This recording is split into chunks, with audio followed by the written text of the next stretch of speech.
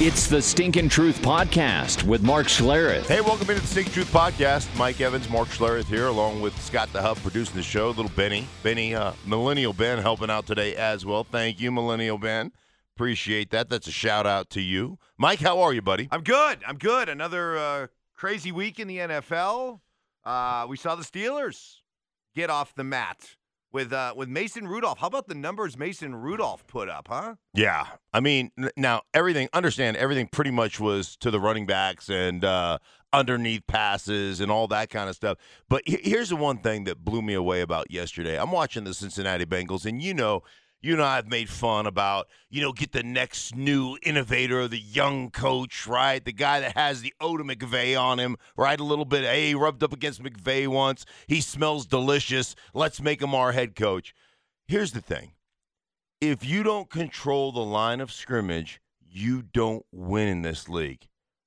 I mean, I can't tell you. I'm watching Andy Dalton just get, pummeled one after the other. J.J. Watt, Hargrove, Dupree. I mean, they're living in the backfield. Sacked 8 times. 8 times. For crying out loud, Mike, in 1991 with with the Redskins, we gave up 9 sacks in 19 games.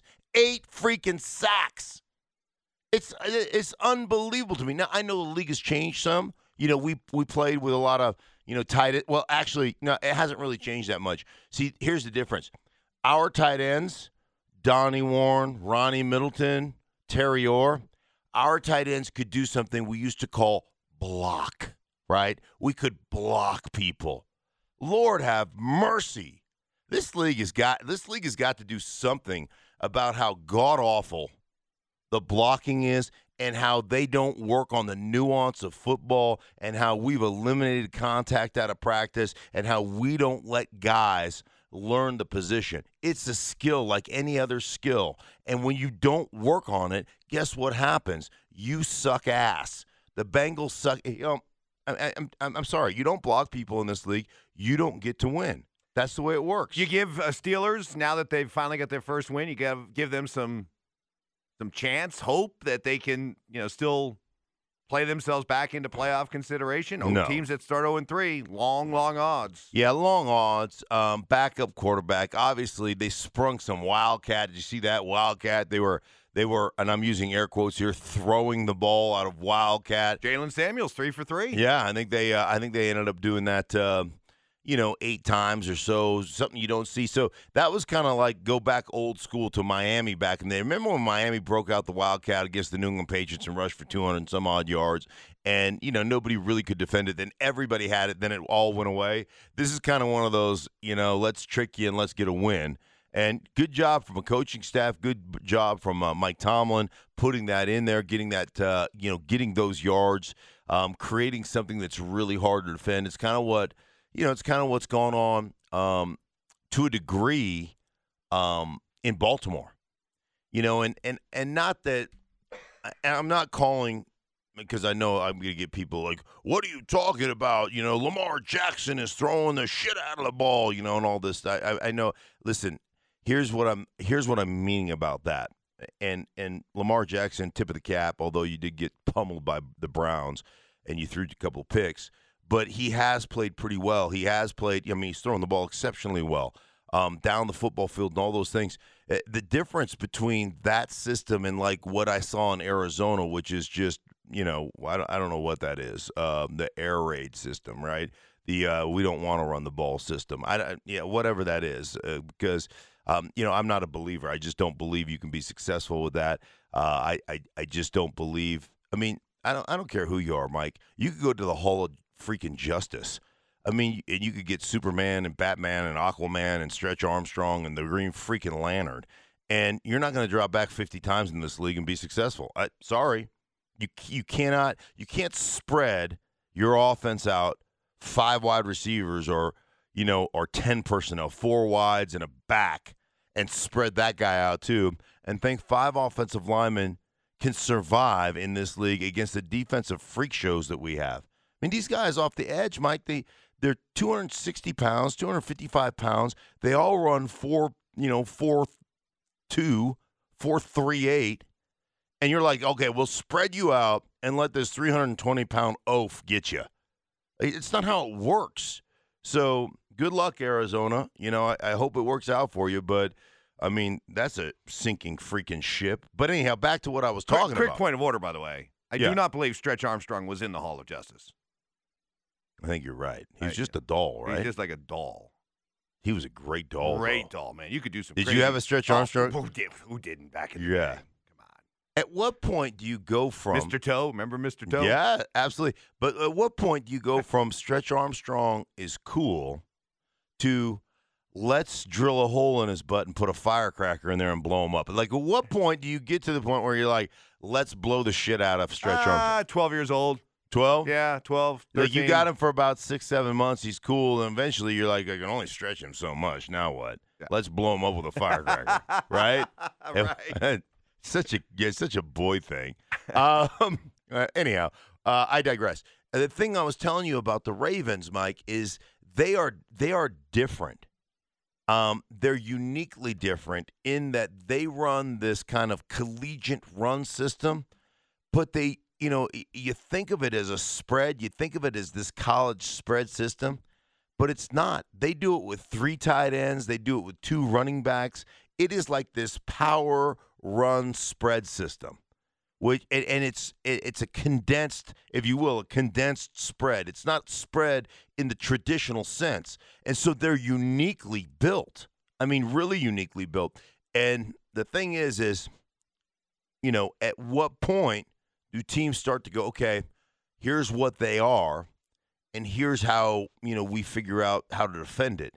But so far, teams have had a really tough time with it, and I think it's because it is big, it is heavy, it is power football with a guy that is actually throwing the ball down the field really well and getting those single one-on-one matchups, to receivers and tight ends and they've got that cat down there, Hollywood Brown, he's just making plays all over the place, but there's a lot of just single coverage on those things. So they're uniquely they're not a spread as much as they are kind of a power run spread. I don't even know what to call it. We got West Coast, I don't know what you call that. They're inventing something. Yeah. It's morphing right before our eyes. Now, the issue for Baltimore was their defense. First time in the John Harbaugh era that at home they gave up 40 points and over 500 yards of total offense. So one thing stayed consistent. Baker Mayfield talked tough after a Browns loss, and he talked tough after a bounce-back win. Yeah, well, this guy's just determined to just walk around with the world's giant, biggest chip on his shoulder, isn't he? Yeah, he's Baker Mayfield, 6 foot tall, 6'7" with a chip. I have openly rooted against him simply because the world's against Baker Mayfield apparently, right? Although he's in every freaking commercial on the face of the planet, for crying out loud. I always wonder about when a guy like Odell Beckham Jr. gets 2 catches for 20 yards. Ties his all-time low for number of catches in a game that he's healthy in, and sets a record for the lowest number of yards he has. And like I've said, it's one thing to deal with adversity. I think it's more difficult to deal with success. And guys want theirs, and guys want to build brands, and guys want this, and guys want, here's what I know about Odell Beckham Jr. He's exceptionally talented, and he's competitive, and he not only wants to win, but he wants to be, more importantly, probably the reason that they win. And when he's not, then I think, how do you deal with that? I don't know. I mean, I don't know the answer to that. Maybe he'll be just fine. Maybe he'll be great. He had 7 targets and 2 catches for 20 yards. I can't imagine you put another game like that up and there's not some barking and some, anger that's going to be associated with that. Well, speaking of receivers barking, did you hear Adam Thielen? After the Vikings lost to the Bears, he said, look, you can't expect to run for 180 yards every week, even if you got the league's best back in Dalvin Cook. At some point, you have to be able to throw the ball. You have to throw the ball down the field. And you have to have balance in this league. You can't just try to run the football all the time. You have to throw the football. Already, the Gary Kubiak running an offense that you know very well. Mm-hmm. It was the offense that you used to win 2 Super Bowls in Denver. But when he was in Denver, here with the Broncos, he won a Super Bowl. But the relationship with Peyton Manning never seemed comfortable, and there were a lot of charges against Kubes that his offense is out of touch, out of date, archaic. We seeing evidence of that again in Minnesota? Did you take that as a shot to the offensive coaching staff? Did you take it as a shot at Kirk Cousins? Maybe a little bit of both. I mean, they won a game week 1 where they threw the ball 10 times. I think Kirk was 8 of 10 in that game, week 1 game, where they win that game. And it's cool to get a win, right? I mean, everybody loves to get a win. But when you play wide receiver in this league and you throw it 10 total times, and Dalvin Cook is special. And, I get that. But I do agree with him in this. Balance is important. You gotta have balance. But I'll also say this. The Chicago Bears are special, man. They're special. And when you put them on film, like I did for the week 2 matchup against Denver, they reminded me of those great defenses of the past. And I told you, man, I'm watching them film. I literally got diarrhea watching it. I mean, I'm like, how do you block Akeem Hicks, and how do you block Eddie Goldman, and how do you block Khalil Mack off the edge and Leonard Floyd off the edge? And Roquan Smith is a speeding bullet. I mean, the guy is just all over the freaking football field, and his ability to read what's going on and react. And I'm talking to Vic Fangio, who's the head coach of the Denver Broncos, about him. I'm like, dude, he's like a combination of Ray Lewis from a diagnosis standpoint and Junior Seau from just, shot from a cannon. And, I'm talking about the 1990s Philadelphia Eagles that had Reggie White and Mike Pitts and Jerome Brown and Clyde Simmons and Byron Evans at middle linebacker and Seth Joyner at outside linebacker and, Eric Allen at cornerback. And I'm like, they remind me of those dominant defenses. They were always number 1 in the league. And Vic Fangio just looked at me and said, I'm not going to disagree with anything you just said.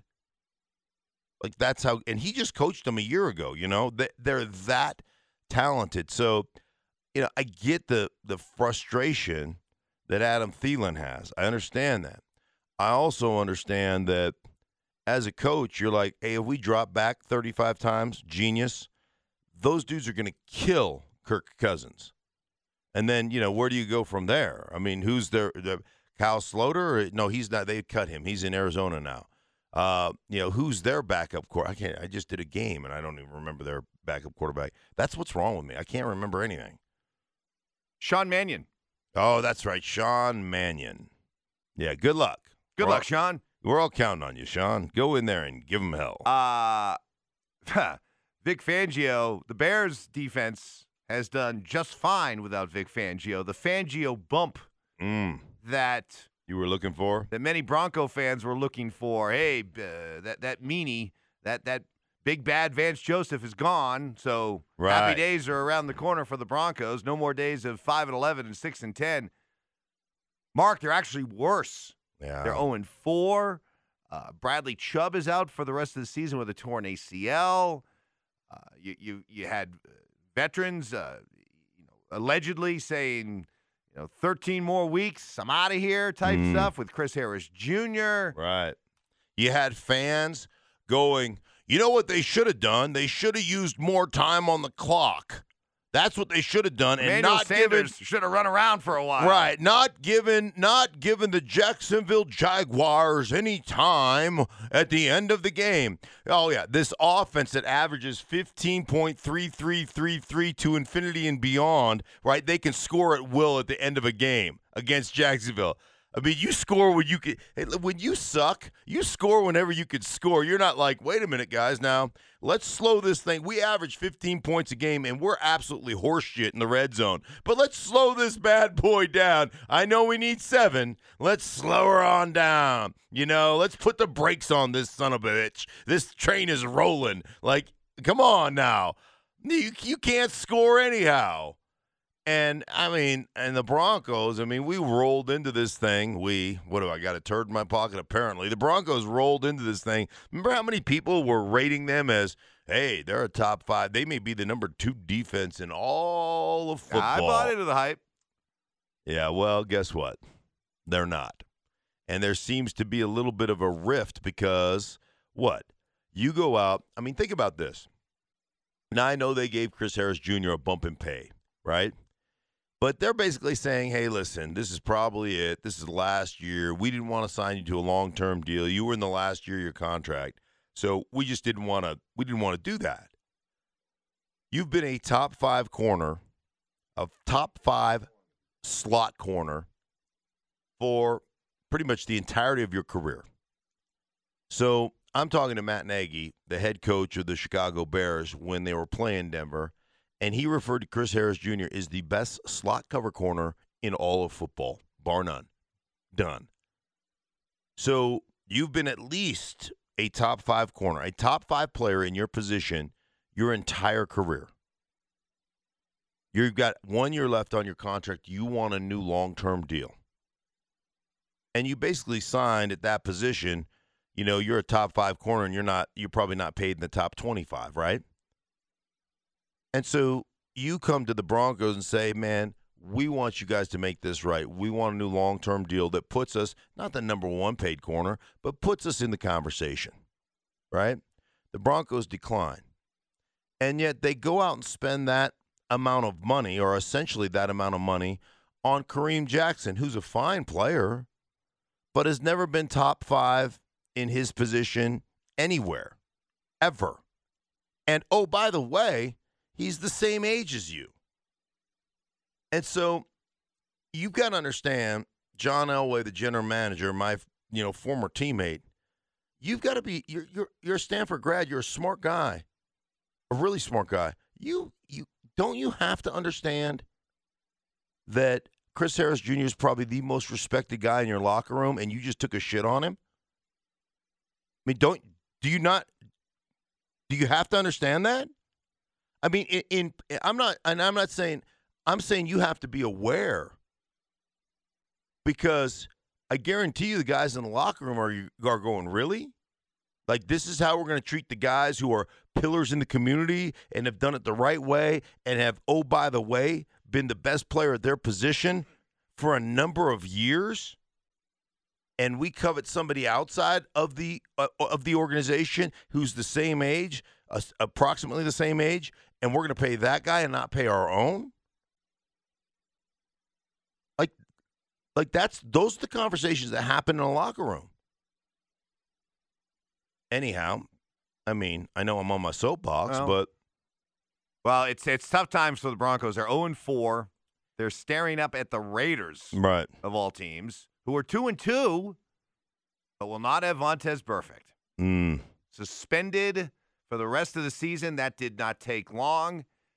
He has received 13 suspensions.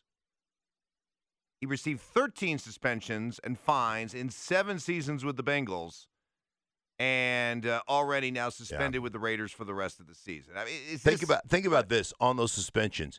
Cost himself, just in fines, Mike, $500,000, approximately, a little bit less than $500,000. That doesn't include the game checks he missed. So he's cost himself millions of dollars. And I'm meeting with Paul Guenther, their defense coordinator, who was his coordinator in Cincinnati, brought him to Oakland, said, we're wiping the slate clean, dude. But listen, you're on borrowed time. You're one suspension away, one throwing of the fist away. You're one big hit away from being suspended for life. So he knows going in here. And it's funny, my producer for Fox texted me yesterday because we're sitting in the same meeting, and Paul Guenther said, This guy is the smartest football player I have ever coached. The smartest. He knows what every guy on the defense's responsibility is. He knows where everybody's supposed to line up. He knows what every offensive formation, what their 3 favorite plays out of every offensive formation, like every personnel grouping. When you watch him on film, Mike, he is a great, not a good player. I mean a great player. And he just knocks the shit out of people. Explain then how that happens. You know better than anybody. It takes a special kind of person mentally to go out and do what you guys do every Sunday. Mm-hmm. And you have to be able to flip that switch to go to a place that, a lot of us probably have a hard time comprehending. But yet he goes to an even different place. Yeah. How? How can you not control that? So my producer was like, how in the world is he, is he have Smart. these accolades of being the smartest guy that this coordinator's ever coached and still having this issue? And I said, just because you're a smart football player doesn't make you smart, right? I mean, they're mutually exclusive sometimes. And he goes to this place where he's like having this out-of-body experience. And, I guess you have to be able not to be malicious, but you have to be able to be uber aggressive, and not that you're trying to, I don't think you're ever trying to physically hurt people. Like you're conscious of saying there's a few guys that have played that are that way. But I think most of us have this internal kind of voice that says, I want to knock this motherfucker out, right? Well, you always Pardon say, my French. but you always say, I went out there with the idea I wanted to break his jaw. Right. You didn't really want to, if you had a chance, to break his jaw. But your mindset was, I want to break his jaw. Right. I want to pull around here like we used to have the blindside blocks used to be, readily available. It was part of the game. And when you ran a screen, if you were, they call it the kick out guy, right? And so the front side guy is a kick out guy. That, like, if you're running a screen to the left and you're the left guard, you're kick out. The center is inside, right? Take out the inside force or whatever, and the backside guard is the peeler, they call him, right? The peeler is the greatest job in football because that defensive end all of a sudden realizes, oh shit, here's a screen. He puts his foot in the ground, he turns around, and you try to snot bubble that son of a bitch just right in his freaking chin. I can't tell you how many knockout shots I've gotten. You can't do it anymore. It's illegal now, right? But, you'd be like, I'm the peeler. I got a guy in practice once like that because it was considered okay. And, I mean, you hit those dudes, and it's just ass over tea kettle. I mean, the back of their helmet hits the ground, their feet are in the air, and you're just like, yeah, son of a bitch, The peeler. Right, the peeler. And then that's why as soon as an interception's thrown, you're like, where are they coming from? Here comes redemption, revenge. They're looking I'm looking for 69 right away. Yeah. So, and I've gotten peeled myself a few times. But anyhow, that's kind of how the game works. But it's not like in your mind you're thinking, I want to break this son of a bitch's jaw, but you're not really. It's like the whole Bounty Gate thing where they suspended Greg Williams because he was saying let's go out and knock a fool out. I mean, come on, that's how we talk. It's football vernacular. But I think 99 guys out of 100 don't honestly want to end somebody's career. They don't really want to injure somebody. And there's a few guys out there that, suspend reality and they cannot, they can't overcome it. And I think he's just one of those guys that sees an opportunity to knock somebody out. And he's like, yes. Couple of quick thoughts. Speaking of adversity, got to be impressed with how the Saints are dealing with oh my gosh, Drew Brees. It's what a tremendous defensive showing against the Cowboys the other night. They no question, and I'll take it a step further. What they did against Seattle for 3 quarters, shutting down their run game. Now, I'm telling you, Russell Wilson, ran around and made a bunch of off-schedule plays, and they had 500 yards of offense or whatever.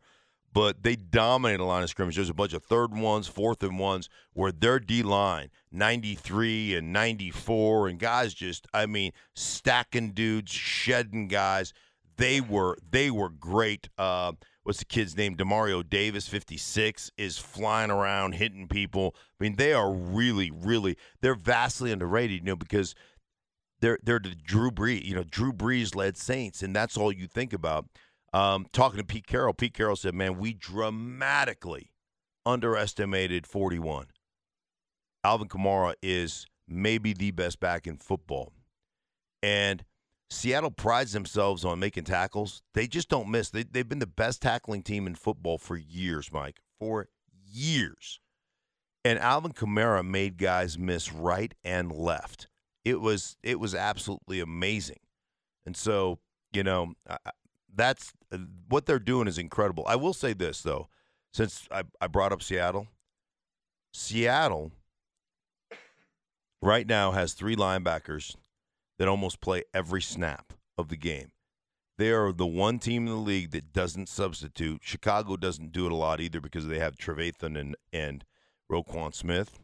But they have 3 linebackers in Michael Kendricks, in Bobby Wagner, and KJ Wright that are playing as well as any team in the league. And in that Saints game, Mike, those guys didn't. It was the DBs that were missing tackles. In the Saints game, Bobby Wagner and KJ Wright, 63 total tackles. They had 31 of the 63, the 2 of them. They are all over the place. I've got to shout out because they're playing great. And in Arizona last week, I called the game. They lined up to 10 personnel with 3 linebackers. Ken Norton Jr. is their defense coordinator. Goes, man, this is old school. We don't take our linebackers off the field. It's impressive what they're doing in Seattle right now. I just love the energy Pete Carroll brings. He's hooping and hollering on the sideline. Chris Carson's running the ball, and he's high-fiving everybody. He's a piece of work. So just a really good, really, really fun to watch, kind of some old-school football, some old-school tendencies kind of creep back into this league. Well, a lot of great storylines. We only scratched the surface, so right. There's more to cover as we move along throughout the week. By the way, both of us 0-3. 0-3 in our moneymaker picks. So hope you guys didn't follow our suggestion. No. I hope you went opposite. That's right. I hope you guys went Made opposite. you a lot of money if you went opposite. Yeah, you should. Hey, that's how we do it. That might be the strategy. That's how we do, folks. That's how we do. All right. Well, we're not going to do it this week because I'm off to London. Jolly ho. Throw another shrimp on the bobby. No, that's not London. Have some bangers and mash. You know what I'm going to have? Some tea and strumpets. Okay. What, are you trying to get me to know, really? Yes. No. All right. For everybody associated with the Stinky Truth podcast, I'm Stink. He is Mike. Sorry that we cussed. Love you guys a lot. You cussed, not me. Oh, I did cuss. I got excited. I'm sorry. Excited, yeah. I love Jesus. Sometimes I cuss a little bit. I'll try to clean that up. For everybody involved, we thank you.